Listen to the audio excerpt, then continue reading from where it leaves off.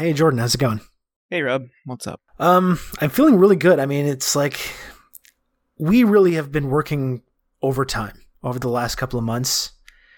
And it's really, it's so satisfying when you spend time on a project and you see it start to come to fruition. You see it starting to, it starts as an idea. You're taking notes, you're having meetings, and then you slowly see it turn into like a real tangible thing, something that people can see and experience. I mean, that's why I got into this business. I love it. It's just a great feeling. Yeah. No, you're telling me. I feel really fulfilled. Pretty excited.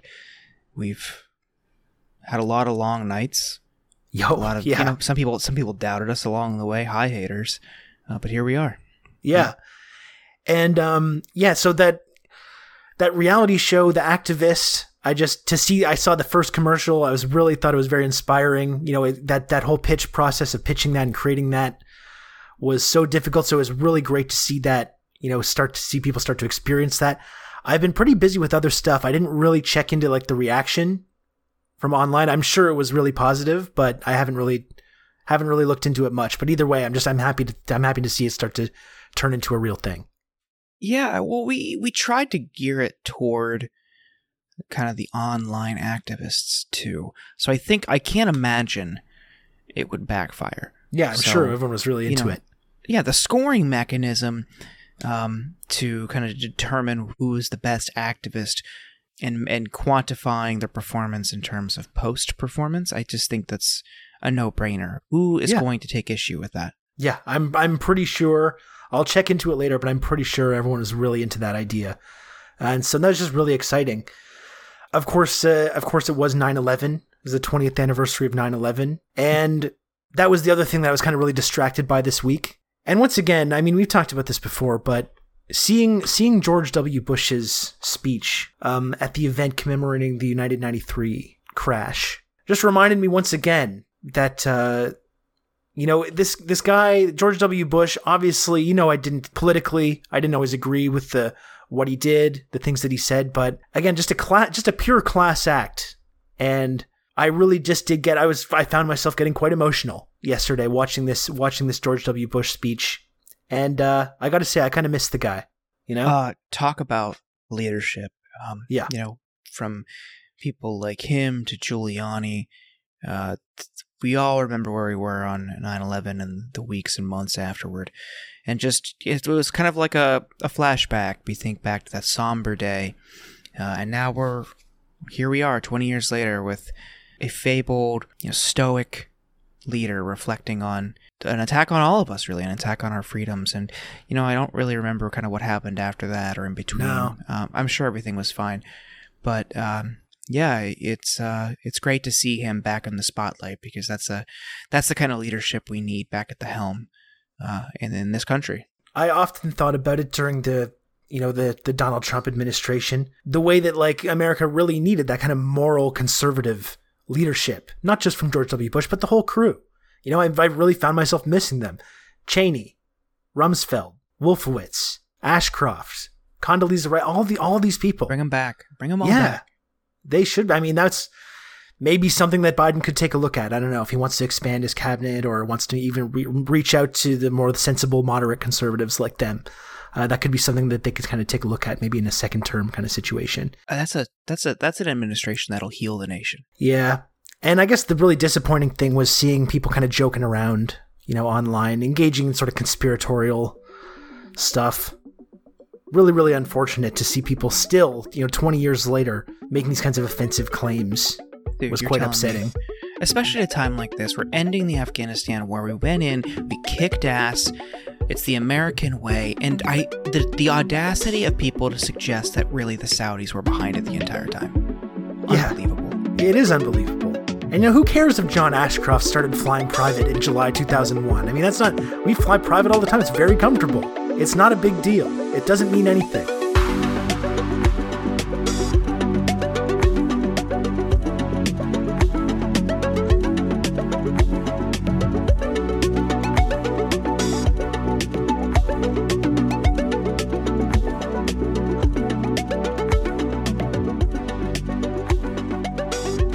Okay. I just want to actually check which episode it is. It's episode 69. Very nice. Yeah. Hello and welcome, everyone. It's actually episode 78 of The Insurgents. Welcome. Welcome, everybody. What's up? What is up? Are you asking me or are you asking, like, the audience? I don't know. Yeah. Not much is up with me, if that's what you were asking. Are you watching some sports ball today? I know it's big NFL day. Of course. Yeah, this is the best day of the year because it's the, furthest away from the end of the season. It's great. Where we still on a day where we still have football, it's great. So the first Sunday, kickoff Sunday is fantastic. Had Red Zone on all day. My beloved Cleveland Browns did not win, which is not really surprising because they've lost the opener like 14 years in a row now. So aren't they supposed to be really good this year though? Yeah. They just don't win openers. It's really weird. It's kind of a rope-a-dope thing, maybe. They're just lulling everyone into a false sense of security, maybe. In classic Browns fashion, they held the lead the entire game and then gave it away at the end. So that's how my Sunday went. But last night I watched this movie called Malignant. It's on HBO Max. I don't know. From my friends in Ontario tell me there's like different movie release things. Like you guys don't always get them right away. Do you have access to this movie? Malignant? We don't actually have movies here. You don't have electricity? Exactly. No, it might be on HBO. I don't know. I don't have HBO Go. I just remember there was an HBO Max movie where a buddy in Ontario said that he wasn't going to be able to get it for a few weeks because maybe of it was the Snyder release. Maybe it might. I saw you bitching about this movie though. Is it not? It fucking sucked, dude. Yeah. Oh. Yes, and like now I got all the film guys upset because I said it was the worst movie I've watched in a few years, and all these people who's Twitter. like, that's not good. Yeah, the people who've like made their personality watching movies like are really upset. It's like, haha, this is what somebody who only watches 3 movies a year thinks, and it's like, well, actually, it's probably closer to 2. So, joke's on you, pal. Yeah. No, I like James Wan, and I wanted to watch it because I like what he does, and I like his cinematography, and I like some of the shots that he does, and on in that respect, it was fantastic. And people were like, "Well, he was just trying to do a campy horror movie," and yes, I saw that, but it was also really poorly executed, and that's what sucks. This idea that people who don't like it didn't understand what he was doing is so frustrating because it's like, yeah, I understand campy horror and I like it when it's done well. Like Sam Raimi's really good at that, but this just wasn't done well. Like James Wan does like more. I don't know how to describe a movie like The Conjuring, which I thought was really fucking good and I loved it a lot. And it had the aesthetic of a movie like that, but some of the execution and delivery of some of the lines were just, they felt so flat. The acting was terrible. The music didn't really seem to fit. I don't know. And the plot was just kind of ludicrous. Not that all horror movies make sense, but this was just kind of like comical. By the end I was laughing. If you want a good comedy, check out Malignant. Well, it seems divisive because I checked this out with this post, and you had a lot of people agreeing with you wholeheartedly, and a lot of people like vehemently disagreeing. So it seems like seems very divisive. I don't know. I'll check it out, and I'll see if your review holds up. I can't do film stuff. I just don't care enough. Yeah, it's just not something I'm passionate about. I will watch. I'm pretty picky about the movies I watch, but that's like it. I don't really care if anyone else likes something a lot or dislikes something a lot. It doesn't impact what I think about it. But people just like lose their minds if you don't like the movie that they have decided is good. It's weird. I've been rewatching Lost. Were you a Lost guy? No. I was really, really obsessed with it when it was on TV and ended up being very disappointed in the ending to the point that it kind of negatively colored my entire enjoyment of the entire series, which I spent many years being really into and researching all the theories and looking up frame by frame the scenes to try and find all the different clues and stuff. I was really one of those guys. But I have been enjoying rewatching it. Those first couple of seasons are really excellent. And, we talked about September 11th. Like, there's been kind of a conversation around some of like the American pop culture post September 11th and how, we can see how it cast this really wide shadow over a lot of everything that was going on in sort of American film and TV. And Lost, I think, is kind of underrated in terms of its kind of post 9/11 cultural imprint. But I really did enjoy those first couple of seasons. I've been having fun rewatching it, and it's kind of nice to rewatch it while not getting too caught up in, you know, all the mysteries and stuff, and kind of just trying to enjoy all the twists and turns as it happens. That's been kind of fun. That's been kind of fun lately. So on the podcast today, folks, we've got Adam Johnson of Citations Needed and the column on Substack. Really awesome conversation with Adam. And, you know, Citations Needed and the work that Adam does really, what I think covers really well the way that, you know, mainstream media in the US especially functions, and how the media kind of creates these narratives and what the purpose of these narratives are, and, you know, how the media especially uses language in order to sort of, you know, create consent to tell these certain stories. It's really, really vital sort of media analysis that he does. So he was really able to, it was really great to have him come on and break down a lot of the way that the media has functioned, like in the post 9/11 period. You know, recently when it comes to the Afghanistan withdrawal, in terms of the economic stuff, the so-called labor shortage and everything like that, which we've heard a lot about in the media. Really good conversation with Adam. He's going to be joining the show in just a couple of minutes. Before Adam gets here, though, Jordan, this didn't come up in the conversation. I just wanted to get a few quick thoughts from you, because we've talked about this a little bit over the last couple of weeks, right? About the progressive members of Congress, Alexandria Ocasio-Cortez and Cori Bush, Ilhan Omar, Rashida Tlaib, and how they've taken a lot of sort of criticism by people on this in this sort of online left, for not really wielding the power that they have to, you know, possibly sink legislation if they need to make things better, or to not like fight for things that people really care about. And I do sort of understand a little bit of that criticism, certainly. And now it seems like there is kind of a showdown forming where over these infrastructure bills, where you have Joe Manchin saying, you know, he supports the sort of the bipartisan one, and will not support the much more ambitious and much more, you know, bold infrastructure package that they're hoping to pass through reconciliation. It's set up this showdown where you have Manchin saying he's not going to vote for that, and now you finally do have AOC saying, no, we're not going to pass this legislation if that's what it comes down to. So I guess this is my question for you before Adam joins us. What do you think is going to happen from this showdown? Do you think that they're going to stick to their guns? Do you think that they are really willing to sink this legislation if it comes down to it? You know, we know that is going to have a ton of political fallout if they end up doing that. So what do you think? Do you think that they're going to stick to their guns? Are they going to cave? How do you see this coming showdown over infrastructure playing out? Well, I don't know. I don't know if I'm confident enough to make a prediction, because I think there's a few things moving. So in the House, you've got a couple blue dogs trying to obstruct and slow it down there, and you really only have a few votes to lose in the House. And then you have Manchin and Sinema in the Senate, who also are just total rats. Now, Manchin just said today on one of the Sunday morning shows that he's going to vote no on a $3.5 trillion package. You need both of those votes to do it on the 3.5, because it's a go it alone type thing. If that happens, I don't know what impact that has on 2022, because this is probably the only big piece of legislation Biden's going to be able to pass.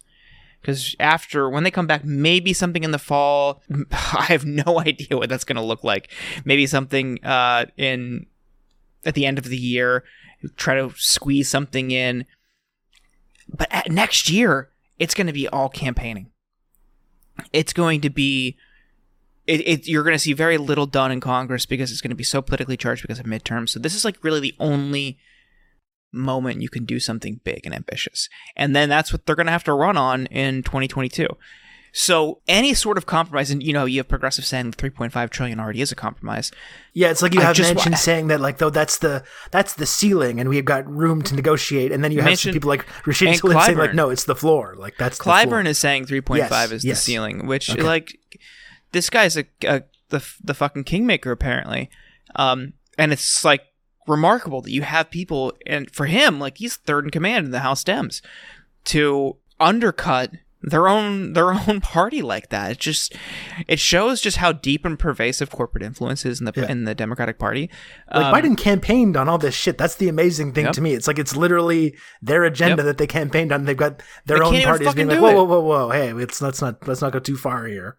Yeah. So I'm also like frustrated by people who for years have alleged that people like Sanders, AOC, Tlaib, Ilhan, and the rest of like the more progressive members are working against Democratic Party priorities. So this is, like you're saying, this is a Democratic Party priority. This is what Biden wants to do.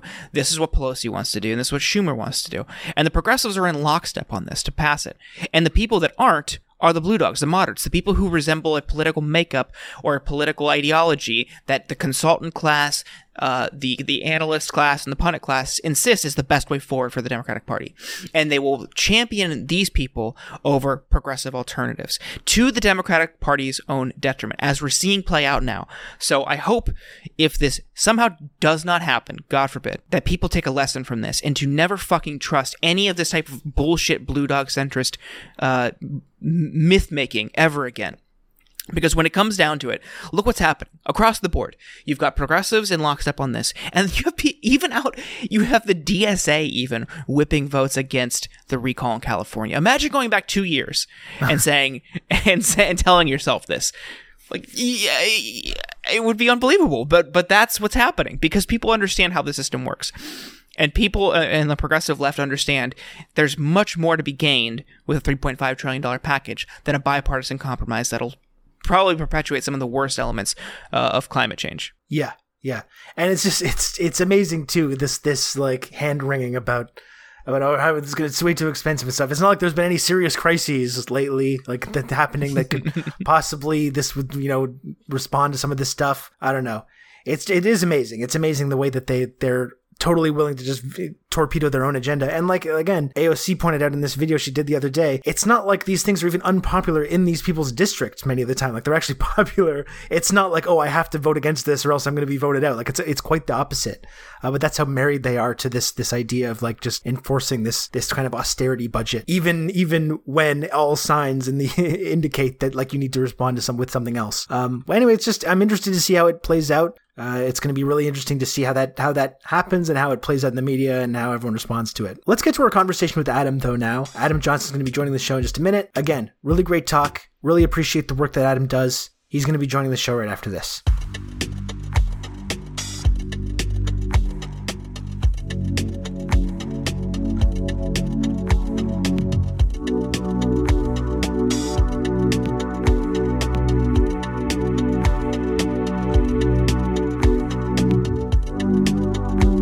We're joined by Adam Johnson.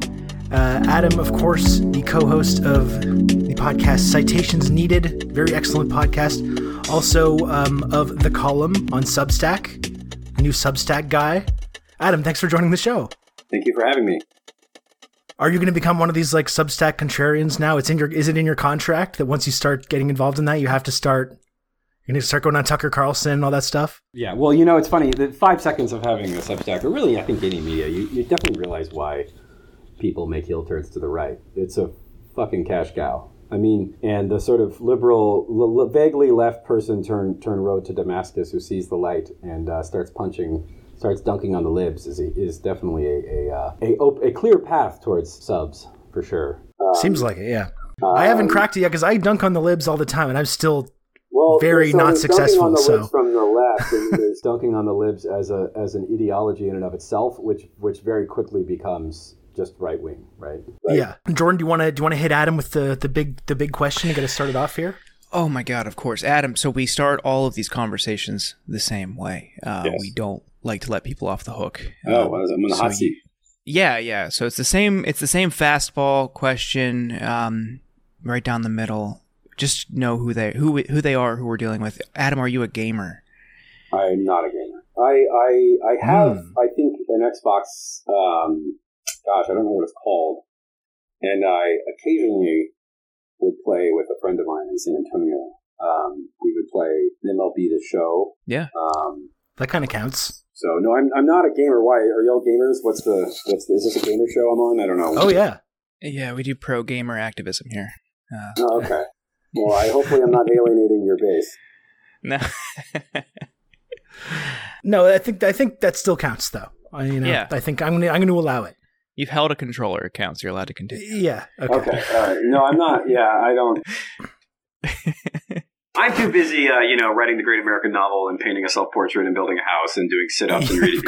And activism, of course. And helping old ladies cross the street. I don't have time for that frivolity. I understand. Yeah. I understand. I'm a degenerate. I just play Fortnite and Magic the Gathering, so.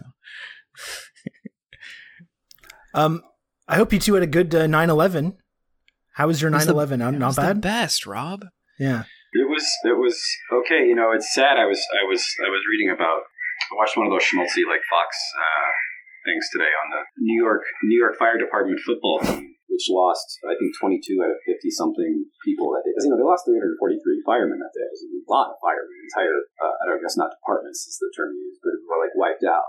And I was reading about the firemen who died. Very sad. I'm not ironic about 9/11. I do think one of the things I think a lot about, which maybe we can talk about.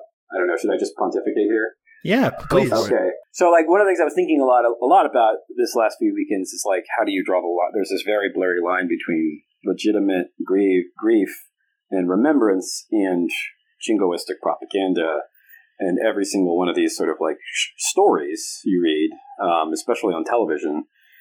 It sort of starts off and you're like, wow, that's a lot of people who died, or this is very sad, or this person lost this loved one, and it's very precious, and it's very, it's very, very vulnerable, very, very real. I mean, even though it's been 20 years, it's still, 3,000 people died in a couple hours. It's like a big, mass death event. And then it sort of starts to merge into kind of flag waving, saying, then we all united, which of course has a sort of political loaded concept that is obviously very contestable to those who were affected by the sort of what that uniting entailed with respect to invading Afghanistan or hate crimes against Muslims, or the kind of jingoistic fervor, the snuffing out of the globalization, the anti-globalization movement, other left-wing movements. So it's such a fine line, because you'll sort of watch these segments, or you'll sort of read these articles about people who suffered, and you sort of, your heart goes out, because it's very real. And then suddenly there's this sort of tacked on political commentary, and it's so hard to even know where that line is, and it's so hard to divorce grief from because it's that grief is such an important antecedent to the political projects of the U.S. empire since 9/11, right? That it's so hard to divorce the two. And I'm even sort of curious, because I think in some senses the left has kind of done two things to kind of cope with that. They've either been very ironic about 9/11, people make a lot of jokes, or this, or Bush did 9/11 kind of stuff, or they do the kind of, well, what about all those 148,000 people who died in Afghanistan, which is fine and all, but I don't think really speaks to the kind of basic need to focus, or to sort of at least once a year. I don't think we need to focus on it all the time, but at least once every 5 years, one day every 5 years seems reasonable to sort of grieve that in and of itself. But how do you even do that without fueling these forces? I don't know. I'm this is a think piece. I don't actually have a good take here. I find that right. I find that hard to navigate. So you don't think CNN journalists were the real heroes of the day that we should all be thankful for? Brian Stetler was saying this, I think, on CNN. Wait, what he loves to talk about how brave journalists are, and sanctioned journalists. Yeah. If they're AP journalists in Gaza, they have it coming. If they're J20 journalists who are facing 7 years in federal prison, they have it coming. But if they're buddies at CNN or other corporate media outlets who are not being bombed by Israel, then. But what did he say with respect to the? Oh, let me just quickly check. He's ostensibly a media reporter, but has absolutely zero substantive things to add, which is a really hard job to do. If I had to do media criticism but never had anything of substance to add, but had to fill up space an hour a day, 5 days a week, I would have a hard time doing that. Yeah. But, no, so what he does is he reverts to this kind of very vague, aren't journalists the real hero stuff all the time. Yeah. No, he retweeted a post, or a story from AP News, and he said network TV anchors were, quote, the closest thing that America had to national leaders on 9/11. They were the moral authority for the country on that first day. Yeah, sure. Especially with the political leaders in bunkers or otherwise out of sight. Yeah, why not? There are people rushing to ground zero to pull people out of the rubble, but it was Tom Brokaw. Yeah. No, that's the thing. I was really you're right to point out that like that should be something that we should really celebrate the heroism that took place. I saw that picture of, I think, Ladder 118. There's this famous picture. Yeah. Crossing the Brooklyn Bridge, and just every single person on the truck was killed that day. Yeah, no, it's nuts because they just ran into the building. They ran, that's where I think something like maybe 20, 30 something police officers. Not, I don't want to take this time to ACAB, but like basically, like that's not really their job to sort of run into places where that's literally fireman's job. Yeah, or fire people rather, and they did, and it fucking collapsed, and they wiped out, again, whole ladders, whole departments or whatever the sort of appropriate term is. No, but you're right though. It is tricky to find the balance between like taking that seriously and not participating in this kind of grotesque spectacle that it's turned into. Yeah, it's especially when you have Bush going out there and again, it's like it's almost impossible to sort of strip it of its imperial context, because it's sort of, America, especially at the 2001, it's sort of this lone superpower. It's kind of the same problem, to put it crudely. It's the same problem that like the screenwriters of 24 had, which is how do you make an empire look like an underdog? With this vast, unparalleled. So you have this kind of specter of terrorism where the kind of randomness of the attack and the brutality of it gives you a sort of moral sense of an underdogism. And you saw this when we invaded Afghanistan. There was, America likes to view itself as an underdog almost to the person. And when you have such overwhelming force, it's like, how do you frame yourself that way? Especially when so many people kind of wanted it to be this, greatest generation, World War II. We were all coming off the high of Saving Private Ryan and Band of Brothers, which premiered 2 days before 9/11. There was this sense of like, we're now going to have a new greatest generation. But you sort of get there and it's a bunch of like extremely poor people, and they're kind of hiding in caves, and it's not really clear who finances them. And Saudi Arabia may or may not be involved. And the whole thing sort of doesn't really seem as clear as people wanted it to be. One thing that I have noticed as well, though, and this is something that's been, I think, pervasive, especially like in the years preceding, immediately afterwards, this kind of real effort on the part of a lot of sort of serious liberal journalists, such as Chris Hayes, who tweeted about this recently, to really shut down anyone actually like questioning the official narrative that's been presented about what actually happened. I don't want to get like too into the weeds on that. I don't want to get anyone canceled. Sure. But it was kind of interesting, isn't it? And it seems like there's this kind of taboo about questioning these things, and pushing back against this official narrative about September 11th that's been created, that's been upheld by things like the 9/11 Commission.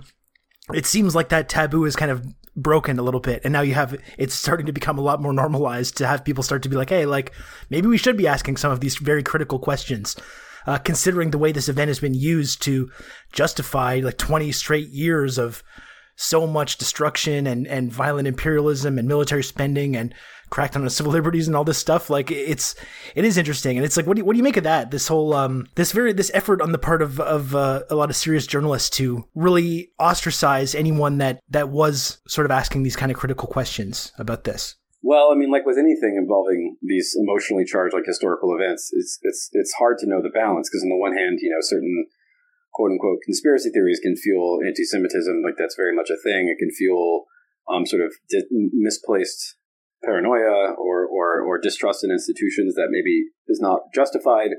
At the same time, especially with respect to Saudi involvement, like in the redactions of the preventing of lawsuits and the indemnification of the Saudi government and the 9/11 victims' families. You had at one point in 2016, 2017, all 5 major editorial boards in the United States, the Washington Post, New York Times, USA Today, all came out and as well as the Obama administration suing the government, suing Saudi Arabia over 9/11. Even though countries like Iran, by the way, have been sued for 9/11 because they sort of generically supported terrorism, even though, of course, nobody credibly makes the claim that they themselves did 9/11. So you have this sort of ally of the U.S. who's kind of tangentially or directly involved. A lot of unknown questions there. I think that's kind of a major vector for a lot of people who maybe aren't taken into these things normally to be like, well, that is kind of strange, and it makes sense because we know that this, obviously most of the hijackers were Saudi. We know that Bin Laden's Saudi. We know that there's supposedly, there's a break between them, but also there's a lot of financial links. But I mean, it's natural for people to ask questions. I don't really have a strong opinion about it. I think sometimes going down certain rabbit holes can have problems. With respect to like, you have to we should have an accurate and sober reading of of the world itself.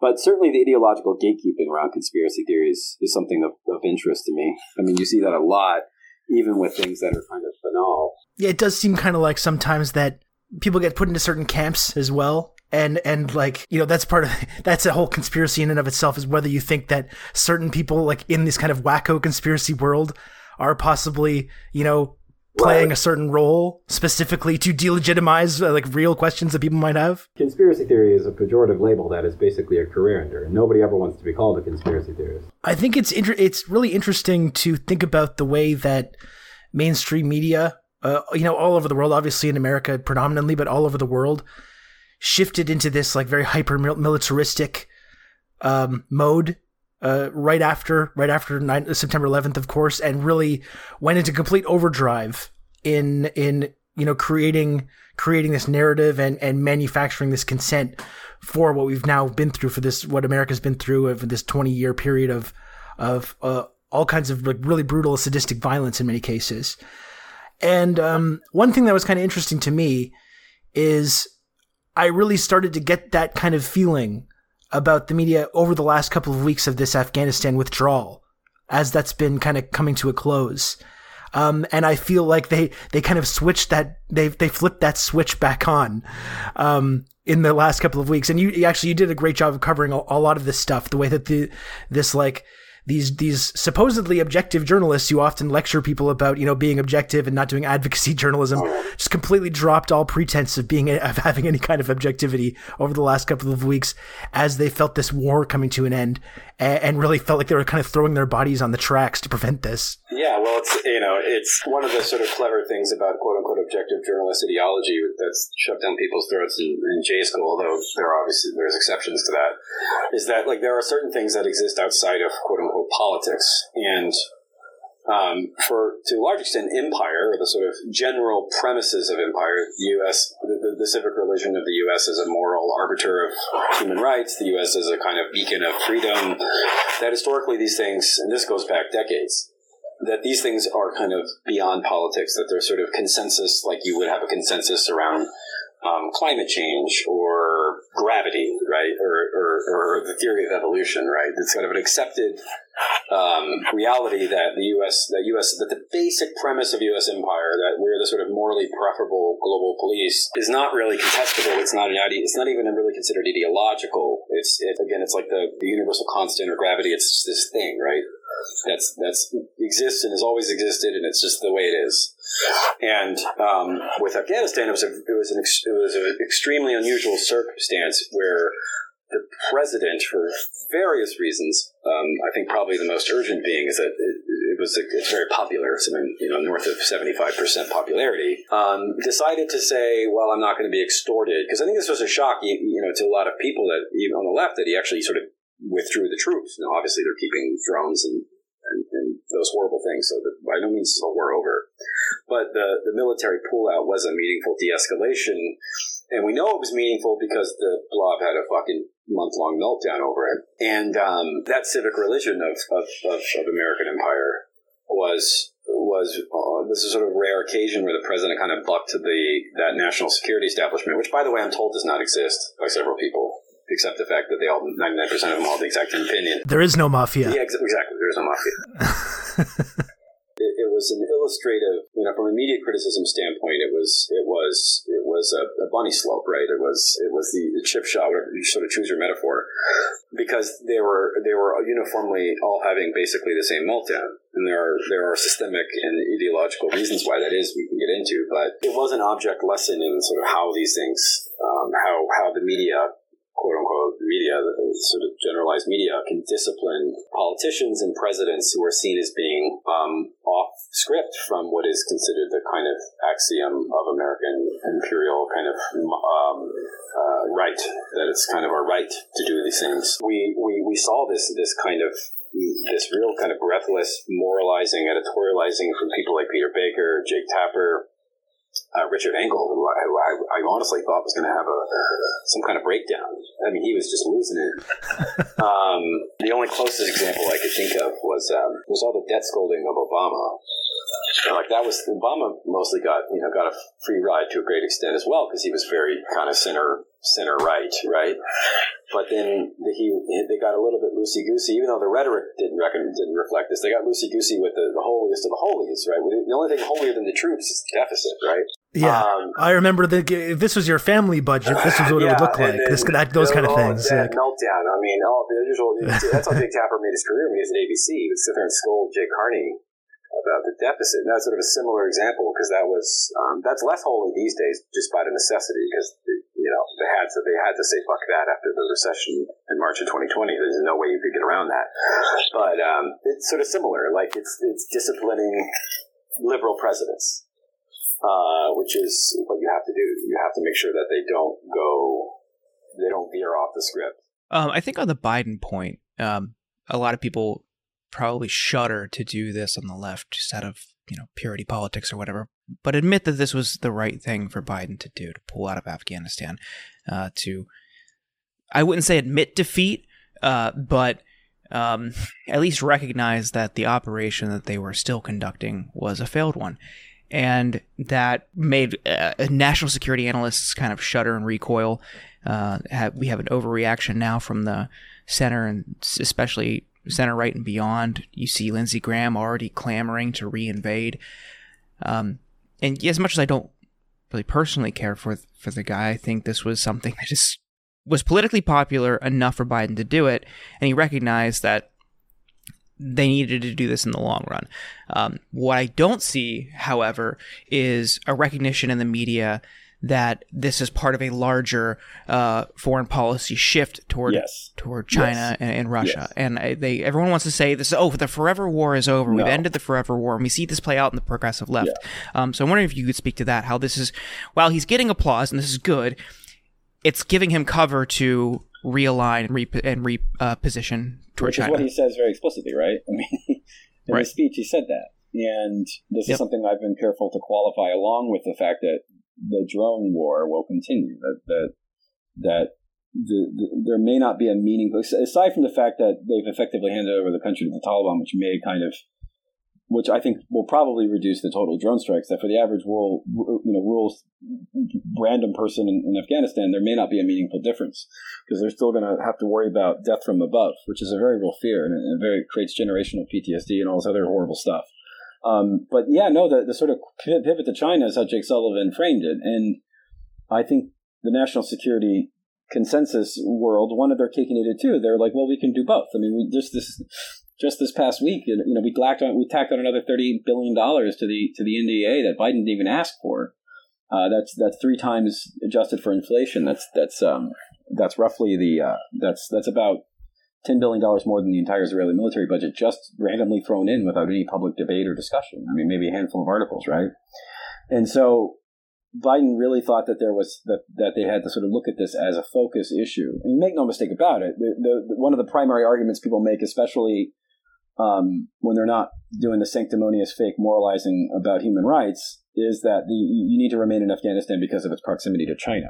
What, you're going to take away troops from the border of Tajikistan and Iran? Of Tajikistan. Right, everyone, oh my goodness, how can you do this? It's a disaster. 1,000 CNN reporters were scrambled to go find an atlas to see what evil country was bordering Afghanistan we had to menace.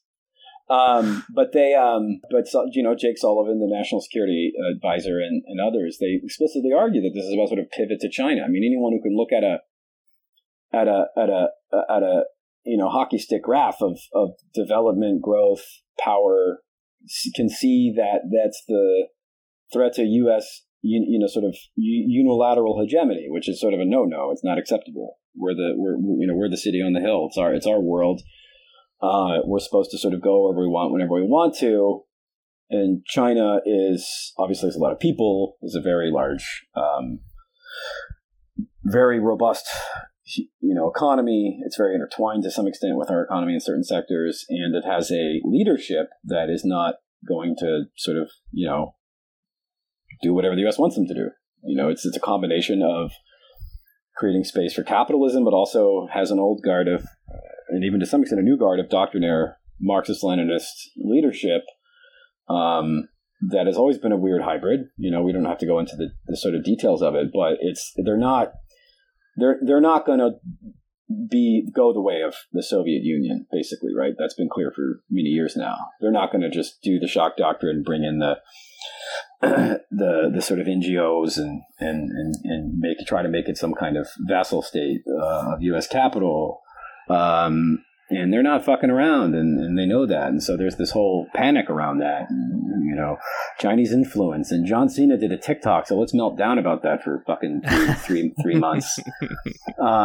And it's popular. It's bipartisan. I mean, the right, it's all they talk about. It's all the J.D. Vance talks about. It's all Josh Hawley talks about. It's the commies. It's just warmed over John Bircherism, but this time with a kind of more racist flair. Not to say that Birchers weren't racist, but I mean, with respect to the Soviet Union, it's kind of has an added element. And so, no, they've made that clear from day one that was the kind of, that was their pitch to the blob. Again, a term I'm not totally comfortable with because the person who coined it, Ben Rhodes, is probably one of the worst actors of the blob. It's an interesting sleight of hand. Yeah, there. Sort of I'm not one of these people. Was under Obama because again, you can look at a chart. I mean, you can look at where the big arrows are going up. This isn't. The line is going in the wrong direction in this case. And, now. There's a lot of imperial neurosis about that. There's how we're in China's serving as an alternative to IMF, which is a huge the IMF structural adjustment programs and loans are a huge part of how the U.S. wields power in the global South and extracts resources and privatizes certain markets and fights commies. Which is hilarious. It's hilarious too because then you see people talking about like the Belt and Road Initiative and talking about it like they call it a debt trap, and it's like that's literally our thing. That's what we've been doing. Without it's not like the Chinese debt mechanisms are necessarily benevolent or even that good, but what appears to be the case is that for the most part they're preferable, and that's why the IMF is now over the last 10 years or so has tried to get less exploitative. Look back in the 90s when there was no competition at all. It was a fucking protection racket. If you look at the data, I spent some time in Lebanon. If you look at the data, at least from 2018, I think the 25% of Lebanon's federal spending goes to paying off IMF loans. Something like 10% just goes off to paying interest alone. This was your only option if you needed to quote unquote develop and you had no other choice. I always like to use the Nelson Mandela analogy too for this. That was how they prevented Mandela from carrying out a lot of the more radical reforms that he wanted to do when Mandela took over in South Africa, the land reform and all that stuff. Like he was completely hamstrung by the IMF debt that he had to pay to that the previous government, the apartheid government, had racked up. Yeah, no, it's a protection racket. That's always been the criticism of it, and they don't want competition. That's what it's about. Everything else is window dressing. They don't want competition, and so that's where the focus is. And of course, the problem with that, there are many problems with that. If you look through the NDAA. Over the last 2 years, the rationalism. Russia sort of doesn't quite have the oomph. So that boogeyman doesn't really work. The war on terror is kind of played out. So every single rationalization of new ice cutters, aircraft carriers, whatever sort of $1 billion expenditure or $1 trillion war budget is justified by China. That's the new thing. So it makes sense that. Because I think there were some people in the Pentagon who sort of wanted to move away from Afghanistan for that reason. Because Afghanistan was a huge, huge, huge gravy train. It was a huge gravy train. There was an article, I think, where was it? Forgive me for not knowing. But it was basically about how Afghanistan basically developed and gentrified Virginia, the suburbs of D.C. They traced all the money from Afghanistan, $70-80 billion a year. The vast majority, 3/4 of it goes back to Virginia, goes back to California, goes to Connecticut, goes to New York, and undermining that gravy train is not good. But there will be other gravy trains, with the quote unquote pivot to Asia. Yeah. And just to close off talking about Afghanistan too, one final thing that I found kind of interesting as well is that, as much as the media was really in overdrive trying to manufacture this narrative about how human rights are being abandoned and and all this stuff, like all this crap. And then they close out this occupation with a drone strike in retaliation for the suicide bombing that took place at Kabul airport to, this retaliatory drone strike. Biden said, we're going to find you and we're going to take you out, and the tough talk that we're used to hearing. And then it's like, oh, by the way, that wasn't actually an ISIS camp that we took out. That was an aid worker and a bunch of kids and families. And like, it's really like, it becomes difficult then for the media to continue building this narrative. This one grotesque incident really became kind of a symbol of what the whole occupation was about, and punctured this idea, this myth that they had been creating, that America and Afghanistan or everyone else is standing up for people's human rights and defending people. I mean, it was one final piece of evidence that shows that none of that was ever really true. Yeah, I mean, that's the one of the reasons there was a meltdown is that there was the way it works. And I talked about this a little bit on the Dig, the Jacqueline podcast, but basically the way it works is you sort of you do your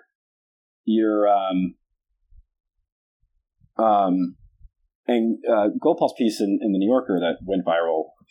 Viral makes it sound frivolous. It was a wonderful piece of journalism. Forgive me for using that word in that context. Is that he shows that there's this rural-urban divide. That for most of the victims of the war are kind of faceless poor people, and the rural, 80% of the country is rural, right? It's not in Kabul. And the journalists pretty much only see Kabul, and they get the NGO tour, and they get the women's rights, and they sort of begin to believe it. And to some extent, it's true. It is preferable, if by any objective metric, to live not under the Taliban if you're a woman in Kabul, of course. But the problem is it's a ledger, and the other part of the ledger is the massive amounts of death, vast majority of which it appears is not even really documented, of people being killed by airstrikes, drone strikes, and being extorted by these warlords and militias and death squads the U.S. backs.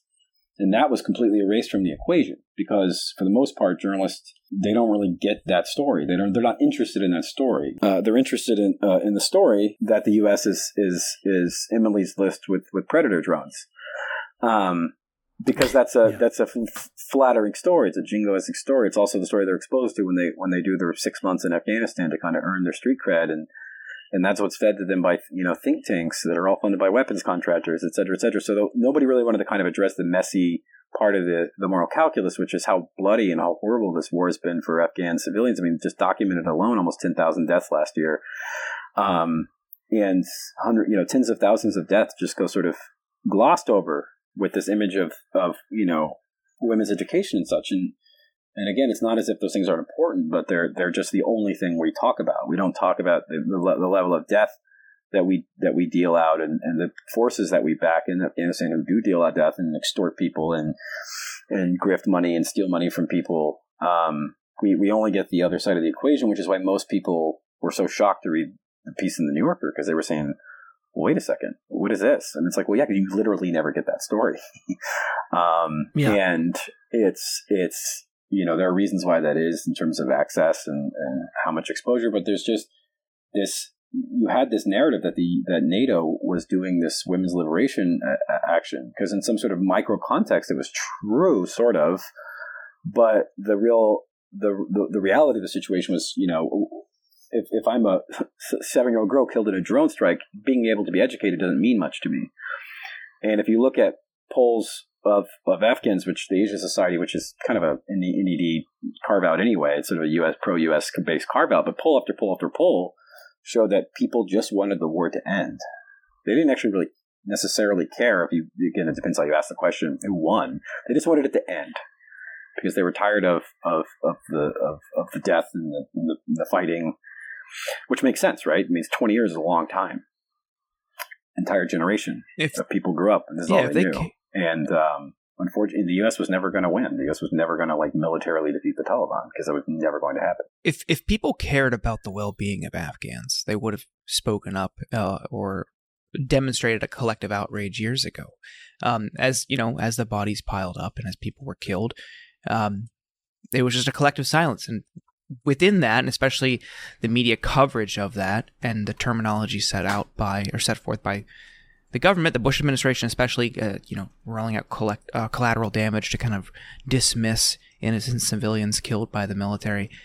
The jingoism present throughout our media reduces these people to, subhuman levels where their lives just don't matter, their deaths don't matter.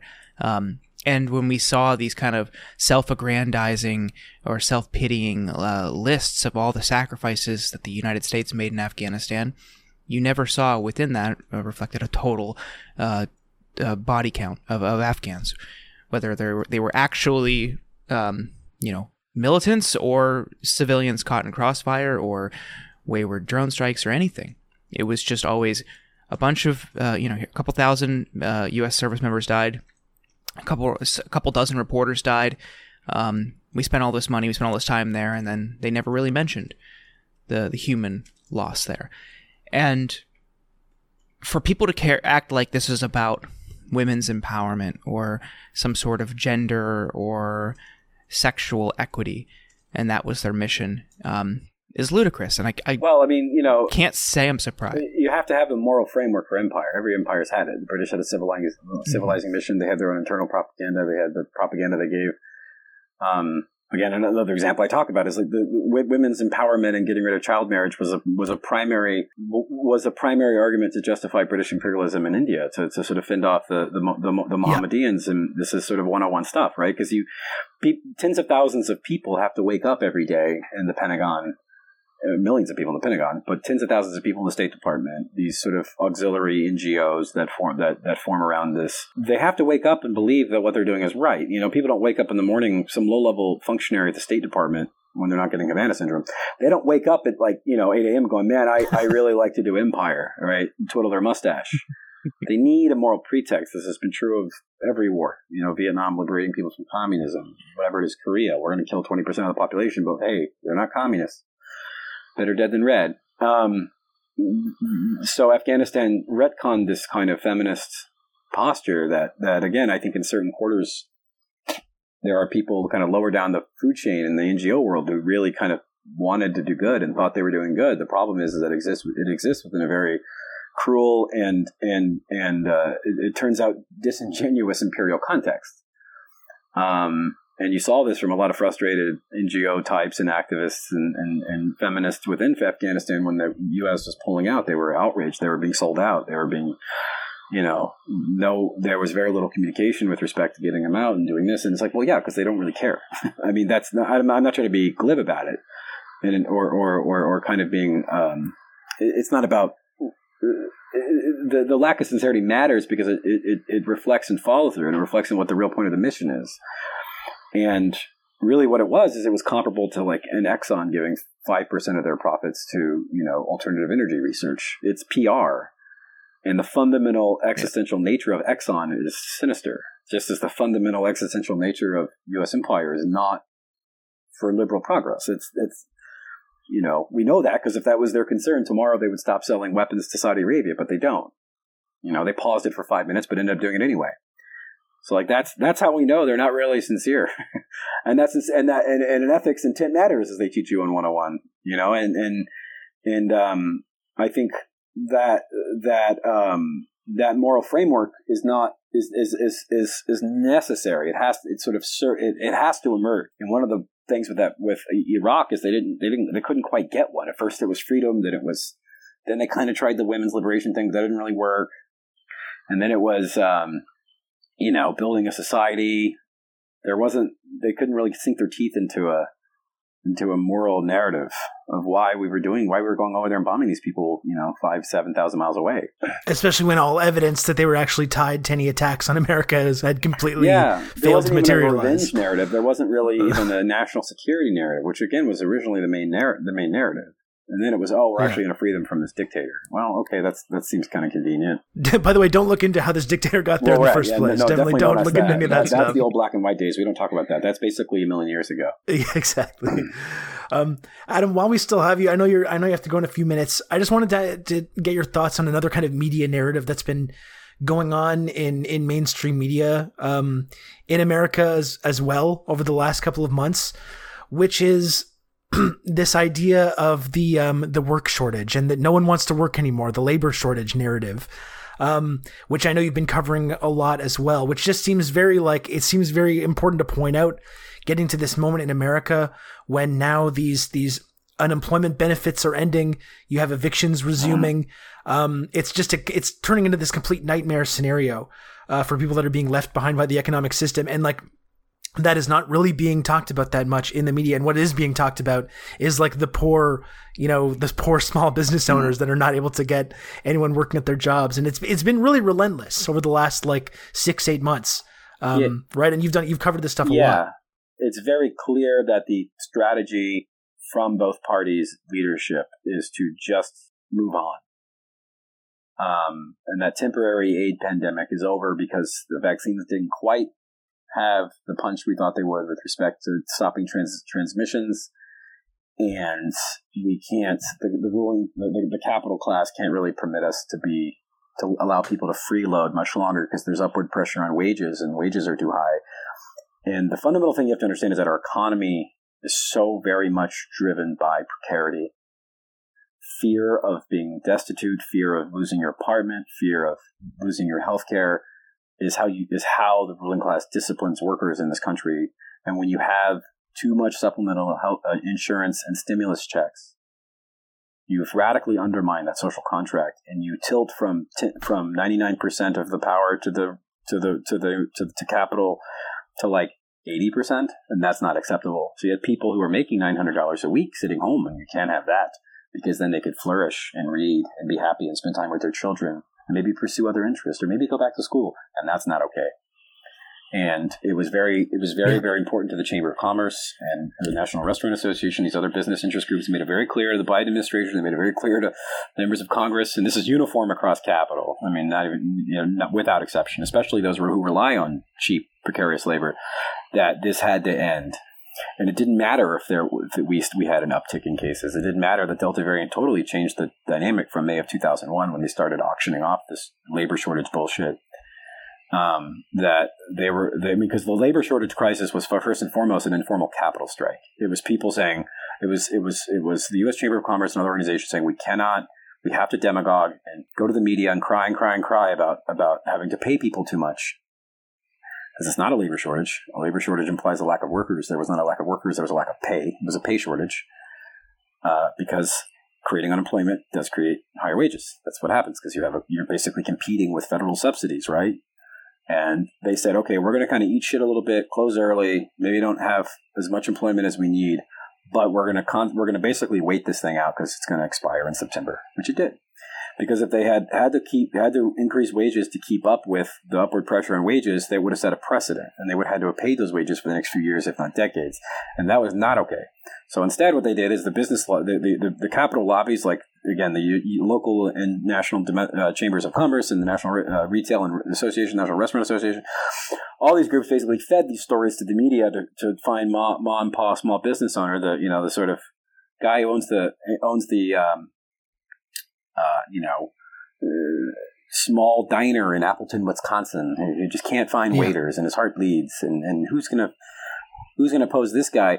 And they had you've got retirees going in just working, it's just volunteering 10,000 of these stories, and eventually that provides the sort of cover. Republicans started gutting unemployment, of course, on the state level many months ago. Democratic governors quietly followed suit, and then eventually the Biden administration did, despite the fact that the federal unemployment insurance subsidies were the most popular program the Democrats have done in years, and it was the most meaningful transfer of wealth to the poor in probably 50, 60 years, since Medicaid and that or Medicare rather, and that was